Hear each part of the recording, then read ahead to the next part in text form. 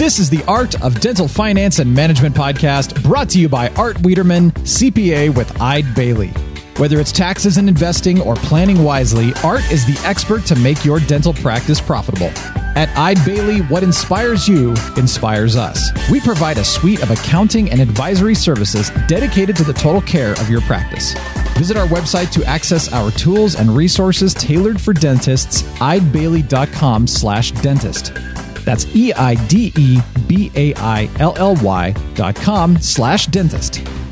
This podcast is distributed with the understanding that Art Wiederman, CPA, and Eide Bailey, LLP are not rendering legal, accounting, or other professional advice. Listeners should consult with their business advisors before acting on any of the information or opinions shared. If you have questions and or feedback, make sure to email Art over at awiederman@eidebailey.com. That's AWIEDERMAN@EIDEBAILLY.com. You can also give Art a call at 657-279-3243. Without further delay, here's your host, Dental CPA Art Wiederman. And hello, everyone, and welcome to another episode of the Art of Dental Finance and Management with me, Art Wiederman, CPA. I am your host. Art Wiederman. I have been a dental-specific CPA for 37 years, as of Labor Day, 37 years. We're recording this on September 12th of 2021, so I'm now past 37 years. I'm a dental division director at the CPA firm of Eide Bailey. We work with 300 dentists in our office in Tustin in Orange County. Our firm works with close to 1,000 dentists. And I have a real treat for you tonight, as I told you many, many times. One of the great things about being in this profession as a dental CPA is that you get to make friends. And I'm going to introduce you to one of my newer friends that I've met in the last year or so. And her name is Sharyn Weiss. Sharyn is a dental consultant and a coach. Her company's name is Weiss Practice Enhancement, and Sharyn is from Rohnert Park, California, in Sonoma County, Northern California. And one of the topics when she and I were talking about what would be relevant today was team compensation. And as we all know, the number one challenge in dentistry today is finding team members to come to work that you can hire, that are competent, and that can help move your practice forward, especially with all the challenges going on with the pandemic. So we are going to hit all of those topics head on with Sharyn. You will find her very engaging and lots of good information, which we're going to get to Sharyn in a moment. Let me give you some information like we do all the time on our podcast. First of all, please make sure that you take a look at Decisions in Dentistry magazine, our partner in crime. Great clinical content, over 140 continuing education courses that you can take at a very reasonable price, articles that'll knock your socks off, written by the who's who in dentistry. So that's www.decisionsindentistry.com. My mothership is the Academy of Dental CPAs, the ADCPA, and we are 24 CPA firms across the United States that represent over 10,000 dentists. There's about 180,000, give or take, in the United States, and we work with 10,000 of them. We have been the financial first responders over the last 18 months in dentistry. So go to our website, www.adcpa.org. I do want to share some updates with you. First of all, again, if you haven't filed for your round one PPP forgiveness, you are probably late, unless you got your money really late in May or June of 2020. If you haven't, you want to make sure you do that. If you haven't filed or at least looked into the Employee Retention Tax Credit, the ERTC, if you had a greater than 50% reduction in your gross receipts, net of patient refunds, in any quarter of 2020, and that would have been most likely the second quarter when all the dental practices basically shut down for 8 to 12 weeks. You could be eligible for tens of thousands, maybe even hundreds of thousands of dollars of credits. At Eide Bailly, through the dental group, I've kind of led a team, and we've gotten over $3 million in tax credits for dentists all over the country, several six-figure ones. If you have a DSO and you are listening to this and you had less than 100 employees in 2020, you could be looking at hundreds of thousands of dollars that you'd be leaving on the table. If you are interested in that, you can either give me a call at 657-279-3243 or email me at awiederman, that's AWIEDERMAN, at EideBailly, EIDEBAILLY.com. We're also talking about the Provider Relief Fund. And the Provider Relief Fund was $175 billion of money that came out of the CARES Act in March of 2020. And dentists have been getting their share. You probably received 2% of your revenues in July, August, September of 2020. And if you applied for phase 3, you could have received a ton more money. I have some doctors that have received in the hundreds of thousands of dollars. You need to become ready to report your information on the HHS's portal. It will not open until January 1 of 2022, I'm sorry. So if you received more than $10,000 between April 1 and June 30th, you had to have reported by September 30, and this podcast will be broadcast after September 30. But for most of you, you received your $10,000 or more between July 1 and December 31. You will need to start reporting that money on the portal between January 1 of 2022 and March 31 of 2022. And if you do not do that, you will have to give the money back that you received. Now, I've got some new information for you.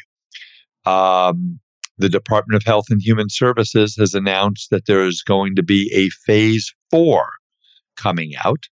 PRF phase 4 will be based on providers' lost revenues and expenditures between July 1, 2020 and March 31 of 2020.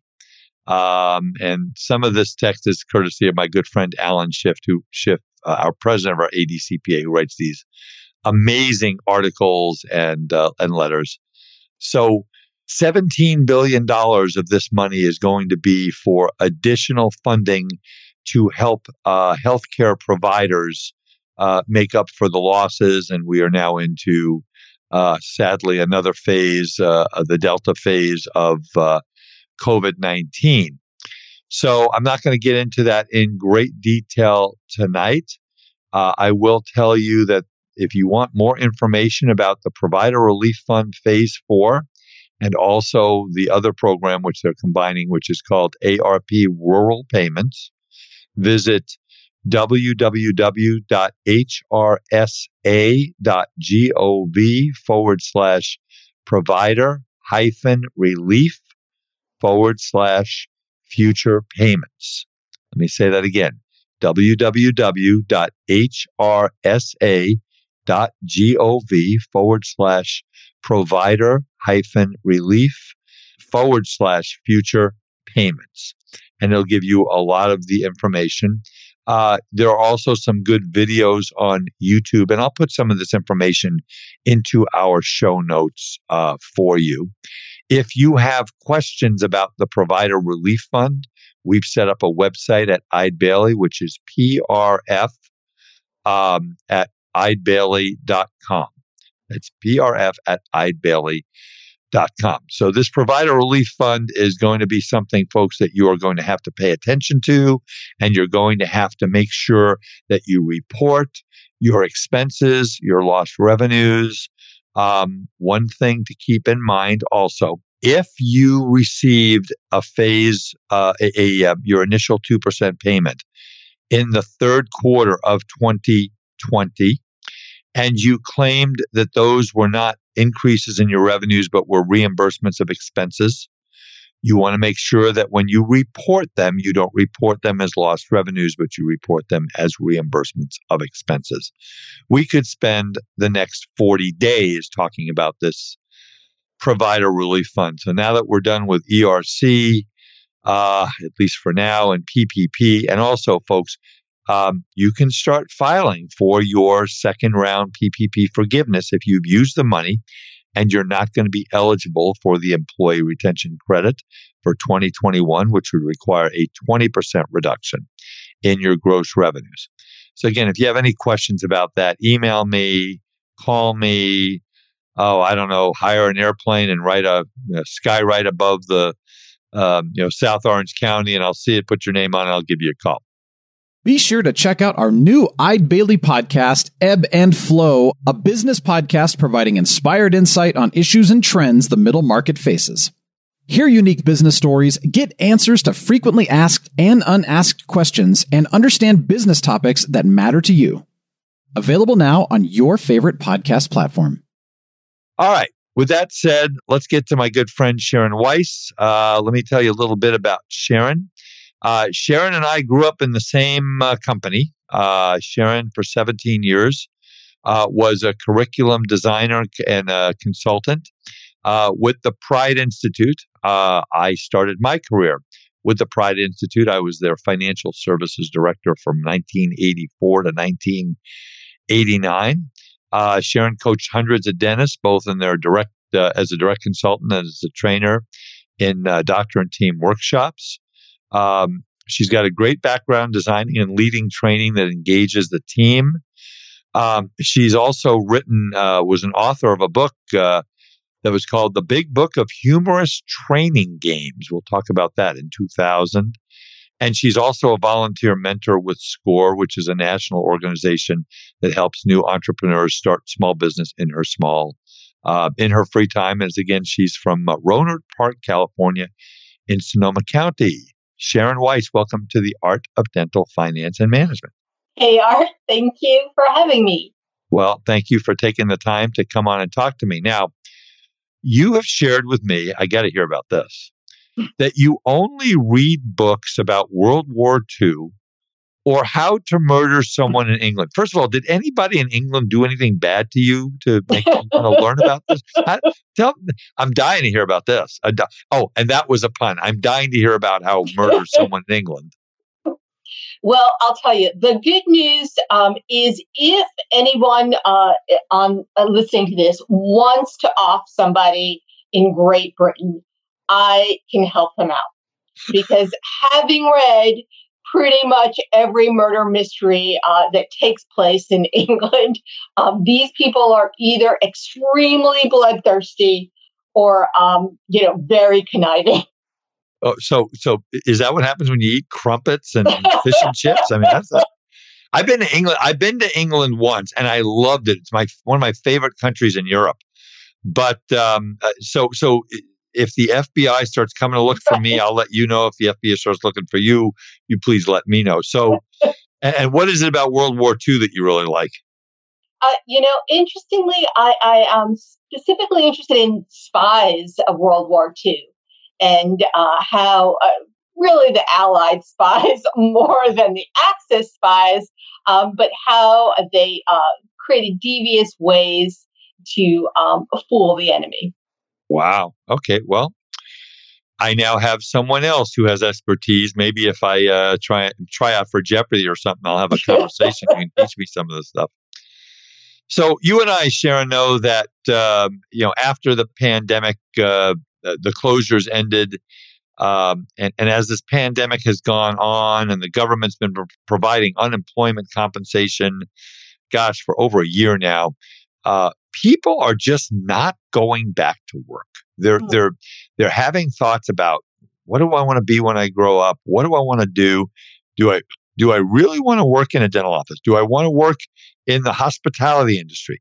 So I'm guessing that one of the biggest challenges that you're having with your clients right now are finding good team members and compensating them properly. So kind of give us an overview of what you're seeing out there, maybe how it's a little different now than it was 2 years ago. Mhm. Right. Well, I, like you, I'm reading all these dire statistics about how hard it is to find a hygienist specifically and dental assistants. And of course, the doctors I'm working one-on-one with can't find front desk staff people either. So, there is kind of a rebalancing, let's put it positively, where people are now looking more critically at their workplace and looking for places that fulfill them a little bit more, not only economically, but emotionally and spiritually. Yeah, and I'm seeing that too. And I mean, people are they were getting $1,000, $1,500.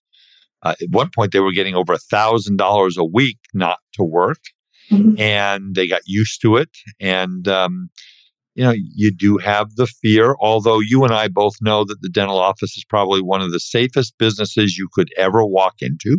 Mhm. Uh, you know, perception is fact. So let's get into some of the.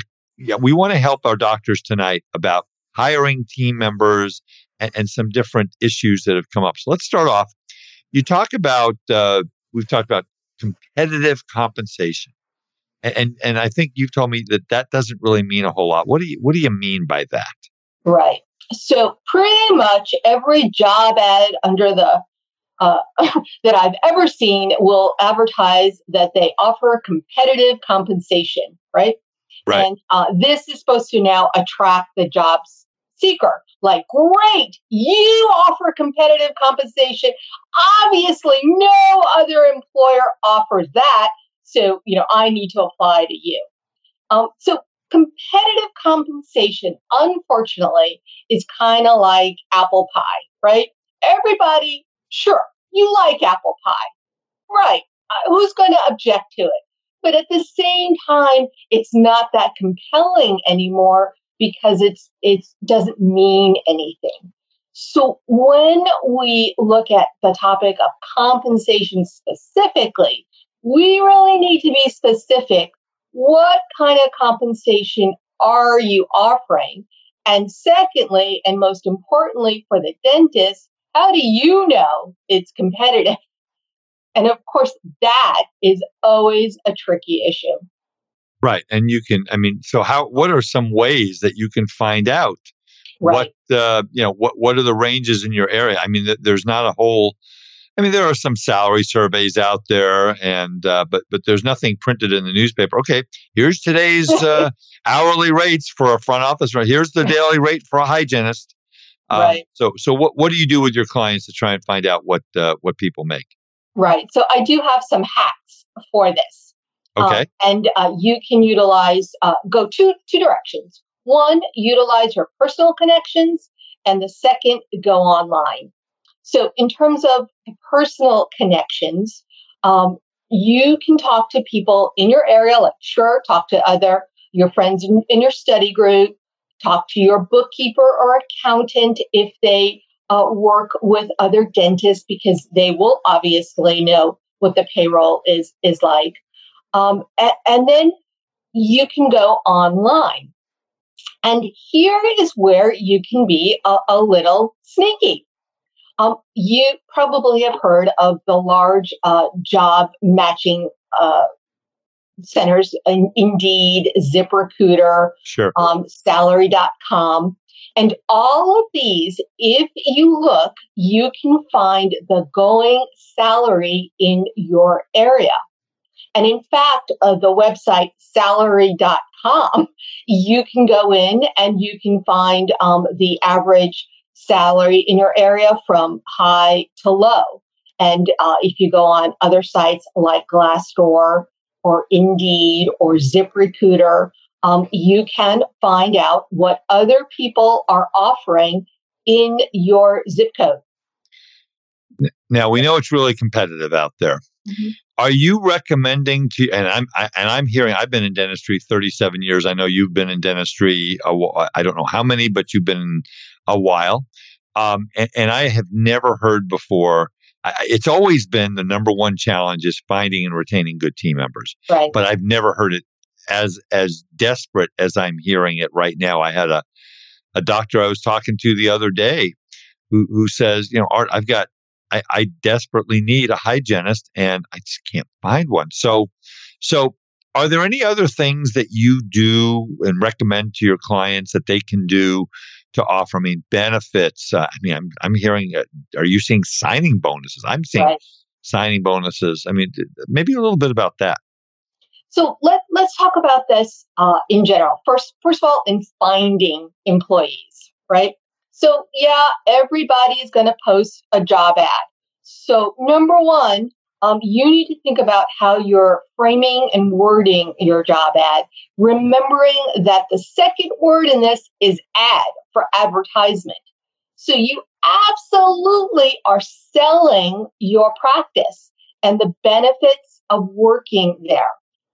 And I'm going to say something that may intrigue and surprise or maybe relieve you in that employees aren't necessarily attracted to the best paying job, right? Not Right. necessarily. And that is because although compensation is important, it is often not the deciding factor on whether someone chooses to work at a place or stay at a place. And I'm sure you can think of many people who choose to work at places where they're not well paid, but they love it. And other places that is extremely well paid and they hate it and can't wait to leave. So while compensation is important, it is not the deciding factor. I was reading something on the internet. I read more and more because it really helps me in the work that I do, as I'm sure it helps you in the work that you do. And one of the big things that I am seeing is that people are leaving their jobs because they are not being respected. Mm-hmm. They're being disrespected. They're being yelled at.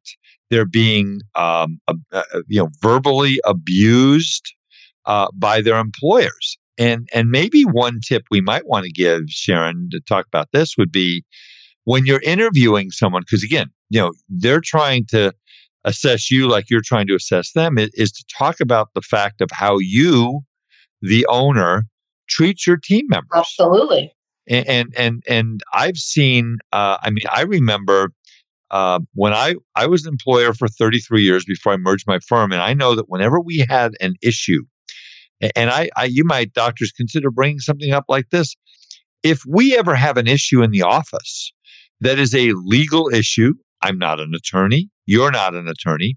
What I would do is I would have the office administrator, the doctor, and the employee in the office, and I'd get them on the phone, and I would say, and I'd call either the labor board or my labor attorney and say, here's the legal issue. What's the law? And we follow the law. Mm-hmm. So, do you talk to doctors about that kind of stuff as far as, being respectful? And do you see doctors maybe not being respectful these days? Sure. I think unfortunately that has been true since the dawning of mankind, that bosses often aren't necessarily the most evolved people on the planet, right? So, so that is always true. And one of the things that I enjoy about my work in practice management is that generally the dentists that are attracted to me are looking at that very issue of how can I be a more humane leader, right? And that is ultimately it. And what is kind of interesting is that, of course, dentists are in the helping profession, right? And so one would think that the people who are attracted to work in a dentist's office are generally the helpers. And that is what I've observed, that generally the staff who work in a dental office are, if you're familiar with the DISC profile, they're the S types. They want to serve. They like an even, calm place to work, and they want to help other people. They want to be led also. I've seen that also. And I think it's so important that if remember, what's the Johnson and Johnson commercial? You never get a second chance to make a first impression. Right. And so you need to make doctors a really good, especially today, first impression to say that you're an excellent clinician, you care about people, you care about your team members. You can even give an example. I'll give an example of what I did in my business. Is I have a wonderful, wonderful young lady who we've been working together 15 years, just the absolute sweetest human being on the planet. And in the middle of tax season, dead of March, she comes to me in tears. My dad is dying, and they lived overseas. Mm-hmm. And I, without batting an eyelash, and she says, I know you can't lose me. I know it's tax season. I know we have to get tax returns done. And without batting an eyelash, I said, we'll figure it out. Mm-hmm. You go take care of your family. Right. And I got the team together and I said, here's the situation. And that's what we did. So this is the type of stuff that you're talking about, right, Sharyn? Is you want to share when you're an employer and you're interviewing somebody, why, the money is the money. If you're not offering a competitive, a salary that's, that they're going to be happy with, it may not work for you. They may, but they may not. But things like that, right? That's what you want to do. Any suggestions in an interview of some things a doctor might consider saying? Absolutely. Go for it. So again, think like the employee, and think why. So you need to answer this question for the employee, and the question is, why would I want to work here? Why, right? And so you need to anticipate that question and say, here are the great things about us. Here are my values. And here is how we live our values every day. Here is how I'm going to support you. Here's how I'm going to train you. Here is the benefits you can love here. Look at the wonderful patients we have. So you're selling yourself and your team and your culture. And by the way, your selling to the new employee doesn't end the day they accept your offer. Let's think about their first day of work too, because now your goal is to retain this employee. Yep. And too often, employees will show up on their first day of work, be shown a computer if they're the front desk, or to the back if they're a clinical staff. And that's pretty much it. It's like, hi, see ya, nice to have you here. That's not a really momentous occasion. What if you went all out? What if you put a banner, cheap banner from Walmart in your office that says welcome? What if you gave them a little plant that says, we're here, we're going to nurture you just like this plant? What if you arrange that every day that first week they went out with a different team member for lunch on you? So you need to make this a really special occasion, because like you said, you only have one chance to make that first impression. And very quickly, an employee's honeymoon period is over with you and disillusionment sets in. So what you want is to extend that honeymoon period at least past the first 10 minutes of their employment at your office. That's right. Now, do you help doctors in your coaching with a kind of an employee onboarding type of I wouldn't call it service, but a process that you might have? Sure. So mostly I'm working with the front desk processing because I don't train clinically. So for the front desk, at least, we start looking at, okay, what do you want them to know and be able to do the first week as opposed to the fourth week, right? So let's divide up. What do you want to see them demonstrate within, let's say, the first month of employment? And one of the cheapest and easiest ways of making sure that your new employee feels like they can always talk to you is to give them a small notebook. Could be one of these nice fancy ones, or it could be just a spiral bound little notebook. And their instruction is during the day, they are to write down their observations and their questions, right? Now you want to know when the employee thinks, why are we doing it like this?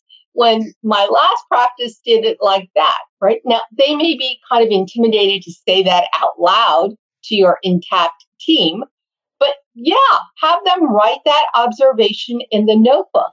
And then at the end of the day, you're going to have a standing appointment with that employee to go over their observations and questions.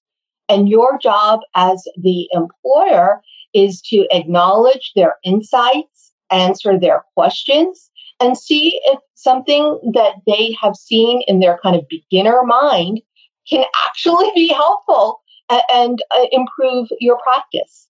And in this way, you're supporting your new employee, giving them attention and answering their questions pretty quickly. That's a great way to do it, because you want that employee going home after the first day. If they are at home with a spouse or children or whomever it is, you want them to say, wow, I am so glad I took this job. Exactly. Sharyn, I want to take a second. I want you to share with our audience a little bit about what you do in your coaching work and how you might be able to work with our folks. I will tell you, I only bring the best people on. And Sharyn is an excellent coach, has an excellent reputation. So Sharyn, talk a little bit about what you do, and then give everybody out. We'll give out your phone number and your website, your email information if they want to contact you. Sure. So as you mentioned, I've been in this field as a dental consultant for about 20 years, which, sort of dates me. But, I began with always this interest in something called organizational development, which is looking at how do organizations develop a culture that can serve everyone, both the stakeholders, the clients, and the owners. And working in dentistry allows me to have access to all those people, right? Both the patients, the team members, and the dentist, who is presumably the boss. So as a consultant, most of my clients meet with me once a month for one-on-one sessions. And then I work with the team also. And I take over a staff meeting one time a month where I train them on relevant topics and teach the entire team how to have better team meetings even without me. And given that, of course, you are a numbers guy, Art, a big component of what I do with every dentist is we look at a financial forecast, and we look at what do you need to produce and collect in order to meet your expenses. And then we track their production, collection, and expenses each month, which then tells us, okay, here are the systems that we need to tighten up, or here are systems that are working really well. So let's just reinforce the team for those. Okay. And you work anywhere in the country? Oh, yeah. Okay. So I'm nationwide. Yeah. Nationwide. All right. And so if someone wanted to get a hold of you, Sharyn, and I'm going to jot these also down. I have them, but I'm just going to have them so I can put them in the show notes. Why don't you give out your phone number, and we'll do this once again at the end of the recording today. Phone number and the best way to get a hold of you via email. Sure. So I'm in California, so try not to call it 3 a.m. my time. Okay. But my phone number is area code 707-665-0623. You can also check me out on my website, which is weisspractice.com, or email me at Sharyn@weisspractice. And my first name is spelled Sharyn. So it's a little unusual because my parents were temporarily crazy. Just temporarily. Yes. Yeah. My mother had a bachelor's in guilt and my grandmother had a master's, and they were crazy their entire lives. Oh my God. My mother kept telling me if I didn't like something she said, or I didn't like something that was going on, or I didn't want to do my homework, I should bang my head against the wall. Wow. And that could be a reason for some of the problems I'm having here at the age of 62, but who knows? Anyway, let's get back into our topic, Sharyn, because you got a lot more stuff I want to talk about. You have some real good opinions about bonus plans and how they don't work or can work. Why do some bonus plans backfire? Right. So this is a topic that I am pretty passionate about because I have heard actually so many other consultants advocating for bonus plans. And every time I hear it, it's like a little shiver up my spine. And here are some of my problems. Number one, besides reading about World War II and murders, I also read about motivation. And I know that doesn't make me very exciting. I'm kind of geeky about this, but I've been always obsessed with what is motivational theory? What do the psychologists and social scientists tell us about what really motivates people? And one of the interesting things that every social scientist says, and every study they looked at from the 1940s onward, is that external rewards don't really motivate people. In fact, interestingly, when rewards are attached to performance, performance goes down. In fact, I know that sounds like crazy, but that is true. Why would that be? What connects those two things? Right. So when you say, I will give you X if you do this, you are now constructing a sort of if-then proposition. And you're saying the task itself, I know, is not going to be that pleasant. That's why I'm going to need to pay you to do it. Mm-hmm. So what an individual might have looked at as, hey, this is kind of an interesting challenge. And hey, this kind of suits my personality. They now look at as quote unquote work. Oh, well, I guess I need to do this to get that $10. And one of the most fascinating and bizarre things that I learned is that the higher the reward, the worse the performance. Yeah. So here we have dentists rightly wanting to motivate their team. I get it. I understand. Sometimes the team members do not seem like they want to do what you want them to do. And it does seem tempting to say, well, great, I'll institute a bonus plan, and that surely will motivate them to either produce more or collect more. But let's look at some of the problems that ensues when you institute the bonus plan. And the very first thing that I don't know that too many people think about is the ethical issue in general, right? So let's think about, we are now incentivizing health professionals to do something with patients that will increase their own paycheck. Now, I personally wouldn't want to go to a doctor who looked at me and said, I need a new pair of shoes. So I'm going to recommend that, I wouldn't want to do that.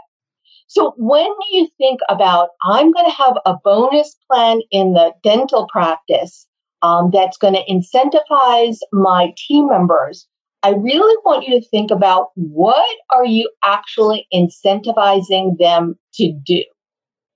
And so if you're basing, well, if we increase production up to this point, you'll get a bonus of X% or X dollars. Great. But let's just think about it. So I'm a hygiene assistant now. How am I going to merit this bonus? What am I actually going to say and do with patients now, with the bonus plan that I wasn't doing before? And is this all going to be really ethical?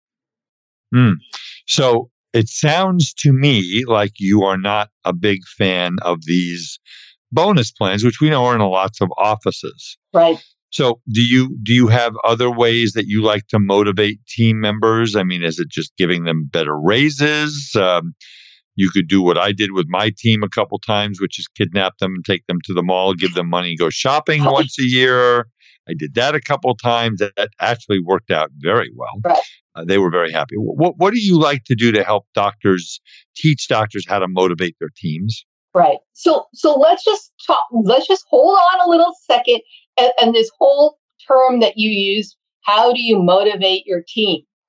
Because even that is kind of a misnomer. Because pretty much your team is already motivated, just like the patients who walk in your practice. They're also motivated.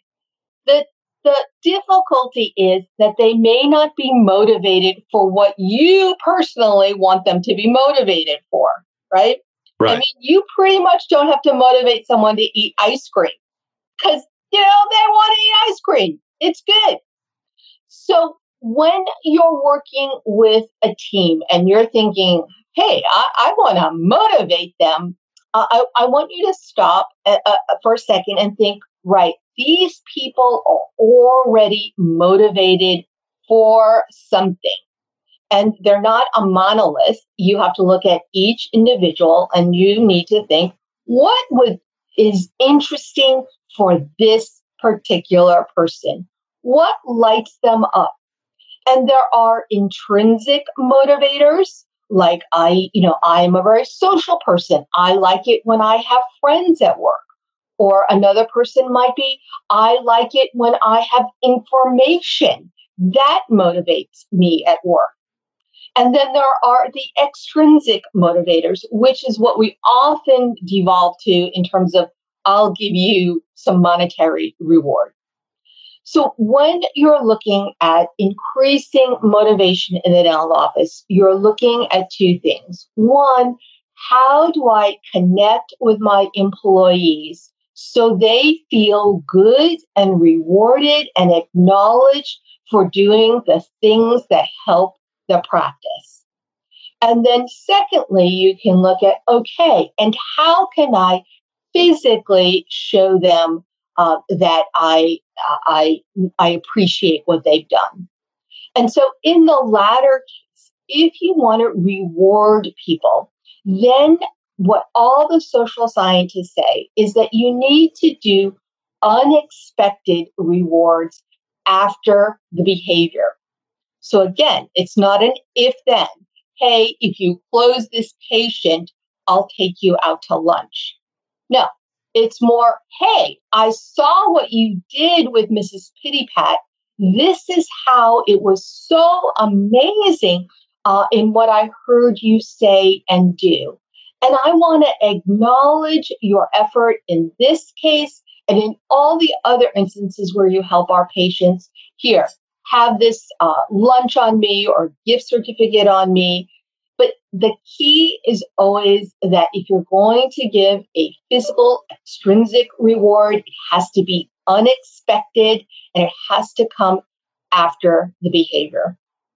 No, that makes sense. Now, do you run into an issue like, let's say you have 5 team members in a dental office, but you've got a couple that are just kind of, I like to call them filling chairs. Yeah. They don't do a whole lot.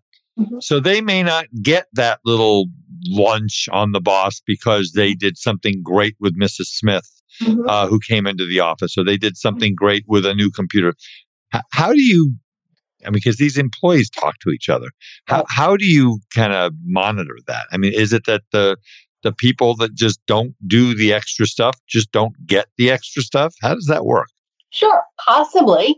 But again, if you want to treat each employee as an individual, then I would look at, well, what does this particular individual want from working here?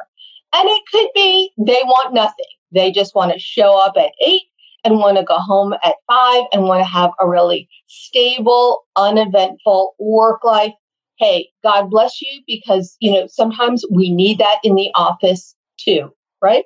Right. So it depends. But for the most part, most people want some sort of relationship in the dental practice or indeed any work site where they feel acknowledged and they feel respected. And so go ahead. Yeah. No, that's so important. I can't tell you how many times I've had doctors come to me and just say, "Oh, I had to yell at them again." Right. And I go, "You yelled at them?" They said, yeah, that's the only way they respond. I go, no. You need to have a complete 180 of what you want to do, because they want to be respected. They want to go to a place where they are cared for, and people want to be cared about. It doesn't mean that you want to become their best friends. And that was one thing. I like to think, Sharyn, and I'm sure you are too, I like to think I'm a very friendly person. And I didn't make friends with my employees. I didn't go out and socialize with them. They were my employees. I paid them a salary. They worked for me. But I would always ask, how's your daughter? How's your son? How's your husband feeling? We had some folks that had husbands that were ill. How's Joe doing? And there's nothing wrong with that. But that's part of creating it's really about creating a culture, right? One of I'll never forget this. So this must have happened about 20 years ago. I was leading a large workshop where, there were many teams and dentists in a hotel ballroom. And I don't know how this came up, but I remember a dental assistant standing up and saying, I just left my last dental practice where I had worked for about 10 years. And she's like, and here's why I left. I had recently reconnected with my adopted, my biological parent. And apparently, this dental assistant had been raised in an adoptive family. Okay. So she met her biological parent. And of course, that is a huge event in anyone's life. And she said, but I left my dentist because when I came back from that meeting, the dentist never asked me a question about it. Yep. And, and there you go. Now, did this dentist need to pay this employee a bonus to stay or raise her salary to make her happy? No. He just had to show some common concern for her and in some involvement and curiosity about her life. Yeah, and that is, and it takes so little effort to do that. Right. It takes so little effort. So the message, doctors, that we're trying to put to you is, yeah, money is important. People need money to pay their bills and live their lives. But that is not the main reason that people are going to want to come to work for you. They want to come to work for you because they want to feel like they don't want to throw up every morning before they get in the car to drive to your dental office. They want to feel like they're going to go in, and this is a great place to be for 8 hours. 1/3 of my life every day, I'm going to be in this 1,500 square feet. And if it's just a happy place, it needs to be a happy place too. I write a newsletter every other week, and an upcoming newsletter is a bit of a case study of a dental practice where I used to consult and where I'm still friendly with the office manager. Now, this is great because I get her inside take on what the dentist is doing to kill his team. And so, and in fact, that is the title of that article of How to Kill Your Team.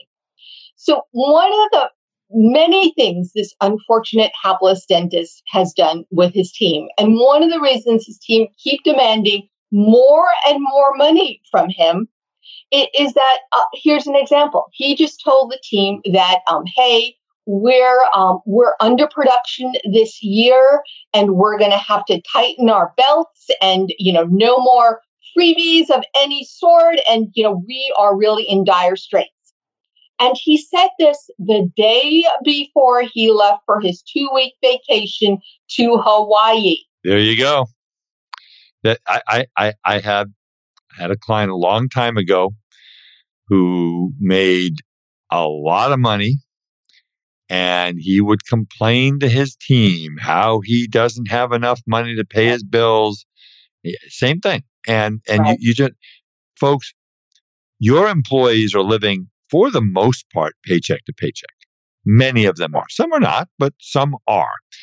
And the average dental employee in the United States makes anywhere full time, $30,000 to $60,000 a year, Sharyn. That's probably a fair number. I mean, that may not be the number in Manhattan. It may not be the number in Northern California where you are, but that's probably where most of the folks land.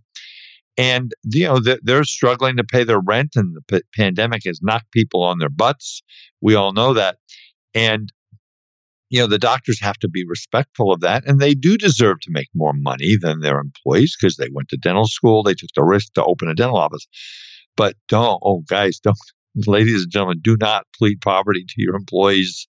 They don't want to hear it. In fact, they're going to lose respect for you, right? If you do that. Oh, yeah. Absolutely. Let's cover a couple more things. I wish you and I could talk for hours, and we probably could, but we don't have hours on the podcast. So I had a situation come up in my office the other day with a dentist. And he says, Art, I've got 4 employees and I need to hire a 5th one. And the 4 employees are earning between $19 and $21 an hour. They are the best team I've ever had. They're not motivated by how much they make. They love working together. Mm-hmm. I now have someone that's come in who I think would be really, really a great fit into this practice, but they want $27 an hour. What do we do? Mm-hmm. So what do you do in a situation where you've got people that are maybe making a little less than what market is? And we know that happens. Mm-hmm. And now, you've got people who have been working for you for years. And now the rates have gone up, and you've got to hire somebody who's wanting more. And if you don't offer them that, you may not get somebody. What do we do in a situation like that? Right. So I totally get the push and pull in that situation. So there are a number of things. One, if I were the dentist, I would definitely do my homework and go back to some of these websites or other people and look at, hey, what is, and I know I'm going to use that word, competitive in my area, right? So let's just determine that. Number 2, and I know, Art, I'm going to speak your language. You need to determine what is affordable for your practice, right? I mean, you cannot potentially pay an employee, $100,000, even if they're a great employee, if you can't afford it. So you need to do some research. Is this affordable for my practice? And as an aside, Art, if anyone wants to determine what is affordable for their practice, if they contact me, I've developed a worksheet for that to look at what are your current payroll costs, and then it has a calculator to look at if I raised these people's salaries, what would be the ultimate cost to my practice. Is that something, Sharyn, that they can get off of your website, or is that something if they call or email you, you'll send them? How does that work?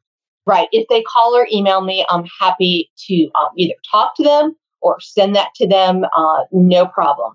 So one of the things that I did with this client is because when I consult and you consult, we don't tell them you must do this. We give them choices. I, as a financial advisor, give people choices. And I said, one of the choices you have, doctor, is that you are paying people under market. Mm-hmm. And we talk about, for example, in dentistry, this is what we learned from Pride. 18 to 20% of the total office production generally goes to team compensation, not including hygiene. Hygiene is a completely different animal. Mm-hmm. So I said to him, your compensation is about 15, 16% because your salaries are low, and you're telling me that you've added some services and your revenues are going to be up a couple $100,000 this year. Mm-hmm. I said, maybe you can raise everybody and say, listen, you guys are wonderful and you've never come to me. Everybody's getting a $2 an hour raise or something like that. Then you bring that person up. And then, like you say, maybe we go back to to Indeed or ZipRecruiter, and see what people are looking at and come back to this other person and say, you want 27 an hour. That's a little rich for this area. I'll pay you 24 and we're excited. And then, you have to be able to lose them because like you say, you can't give someone $100,000 because they're asking for it. So, right. Yeah. Well, and so let's say you think, wow, this employee, this person's going to be dynamite and I really want them. Well, salary is a negotiation, right? Oh, yeah. So look at, all right, well, are there ways for me to expand that person's job duties so they could merit $27 an hour? Yep. Or is there something else I could provide that they would value? Gym membership, even, that would not be a salary increase, but would provide a benefit they would appreciate. Right. And then finally, you're looking at, again, you're selling your practice and how great the culture is there for this person to work at. So we're going to come just one or two more things and then we'll wrap this up. Do you like personality testing when you go to hire people? I don't, actually. Okay. Many of them, they may not actually translate across all cultures, which of course is a huge issue. So, and I think you could potentially be vulnerable to hiring discrimination because of that. Okay. I also think that any objective, test, look, you're hiring a person, right? And hopefully your practice can embrace many different personalities and many different skill sets. And so even if someone has like the dreaded D on the disc style as a driver personality, you know what? A practice can use that personality. That can be an asset. So no, I'm not in favor of chalking off people simply due to a personality inventory. I'll tell you what I like. This is something, and my audience knows that I do repeat myself, and it's hard. I don't keep notes of the over 130 podcasts that I've done of what I say every single time. My dad taught me two things. Number one, you give someone a firm handshake, and number two, you look them in the eye. Mm-hmm. I have a personal issue with people who give me a wimpy handshake. And I really do, and who are looking all over the place. I've had prospective employees actually sitting there and texting while they're interviewing with me. Wow! Oh yeah, that was my favorite. And but that's one thing. The other thing, doctors, I think that you should really be thinking about is listening for what can this person do to bring value to your practice. What are they going to do? I'm just going to come in and fill a seat, and I'm going to push some buttons on a computer, and I'm going to talk to people on the phone. No, I want to know, I've been in offices where we've grown by 20 or 30%, and there are some things that we've done to do that, and I would love to talk to you. That's the kind of team member I'm looking for, right, Sharyn? Sure. And maybe you're hiring someone who doesn't have that tons of work experience. So then you're going to ask them more behavior-based questions, right? What would you do if this situation occurred, right? And you're going to give them some situations. Right. Because you want to hear how they think, how they reason, how they make decisions, and that will reveal their values. Yeah, and you've got to have people who care. Exactly. That's what you really need, because that is how patients are going to stay with you forever. Caring and trust. If I could leave on my tombstone as a dental CPA and a podcaster something, it's going to be caring and trust. Mhm. because that's what we did with our clients. It's like, I mean, I do this with my CPA clients, and my clients who listen to this podcast will attest to that, is I tell them, I care. I want you to be successful. I want to help you. If you tell somebody, I want to help you, Mhm. I mean, that goes so far, and that's what you want in your team members. So I think we're about the end of our time, Sharon. Any final comments about this conversation of compensation? And I'm going to let you give your information out one more time. Anything, any last tidbits or thoughts? Right. So let's just reinforce what I truly believe is that compensation includes all the ways an employee is acknowledged, respected, and rewarded in the dental practice. It is not limited only to the cash compensation they receive, but also to the way they feel about working for you and with you. Well, I will tell you, this is one of the better interviews that I've done with consultants. Not that the other ones weren't good; they were excellent, but a lot of really good tips. We stayed really focused. And doctors, if you are having some issues in your practice and you would like some help, Sharyn is, I believe the term would be ready, willing, and able. Sure. There you go.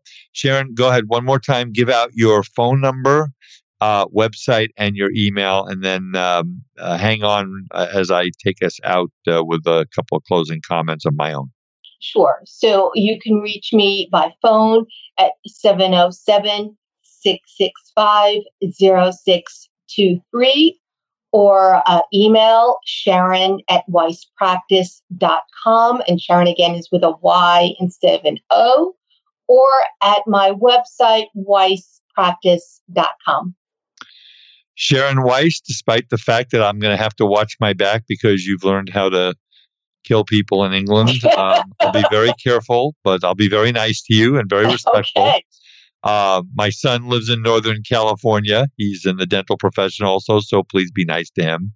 I'll make sure of that. And if I ever have any World War II questions, you'll be the first one I call. So again, Sharyn Weiss, thank you so much for taking your valuable time and sharing it with our audience here on the Art of Dental Finance and Management.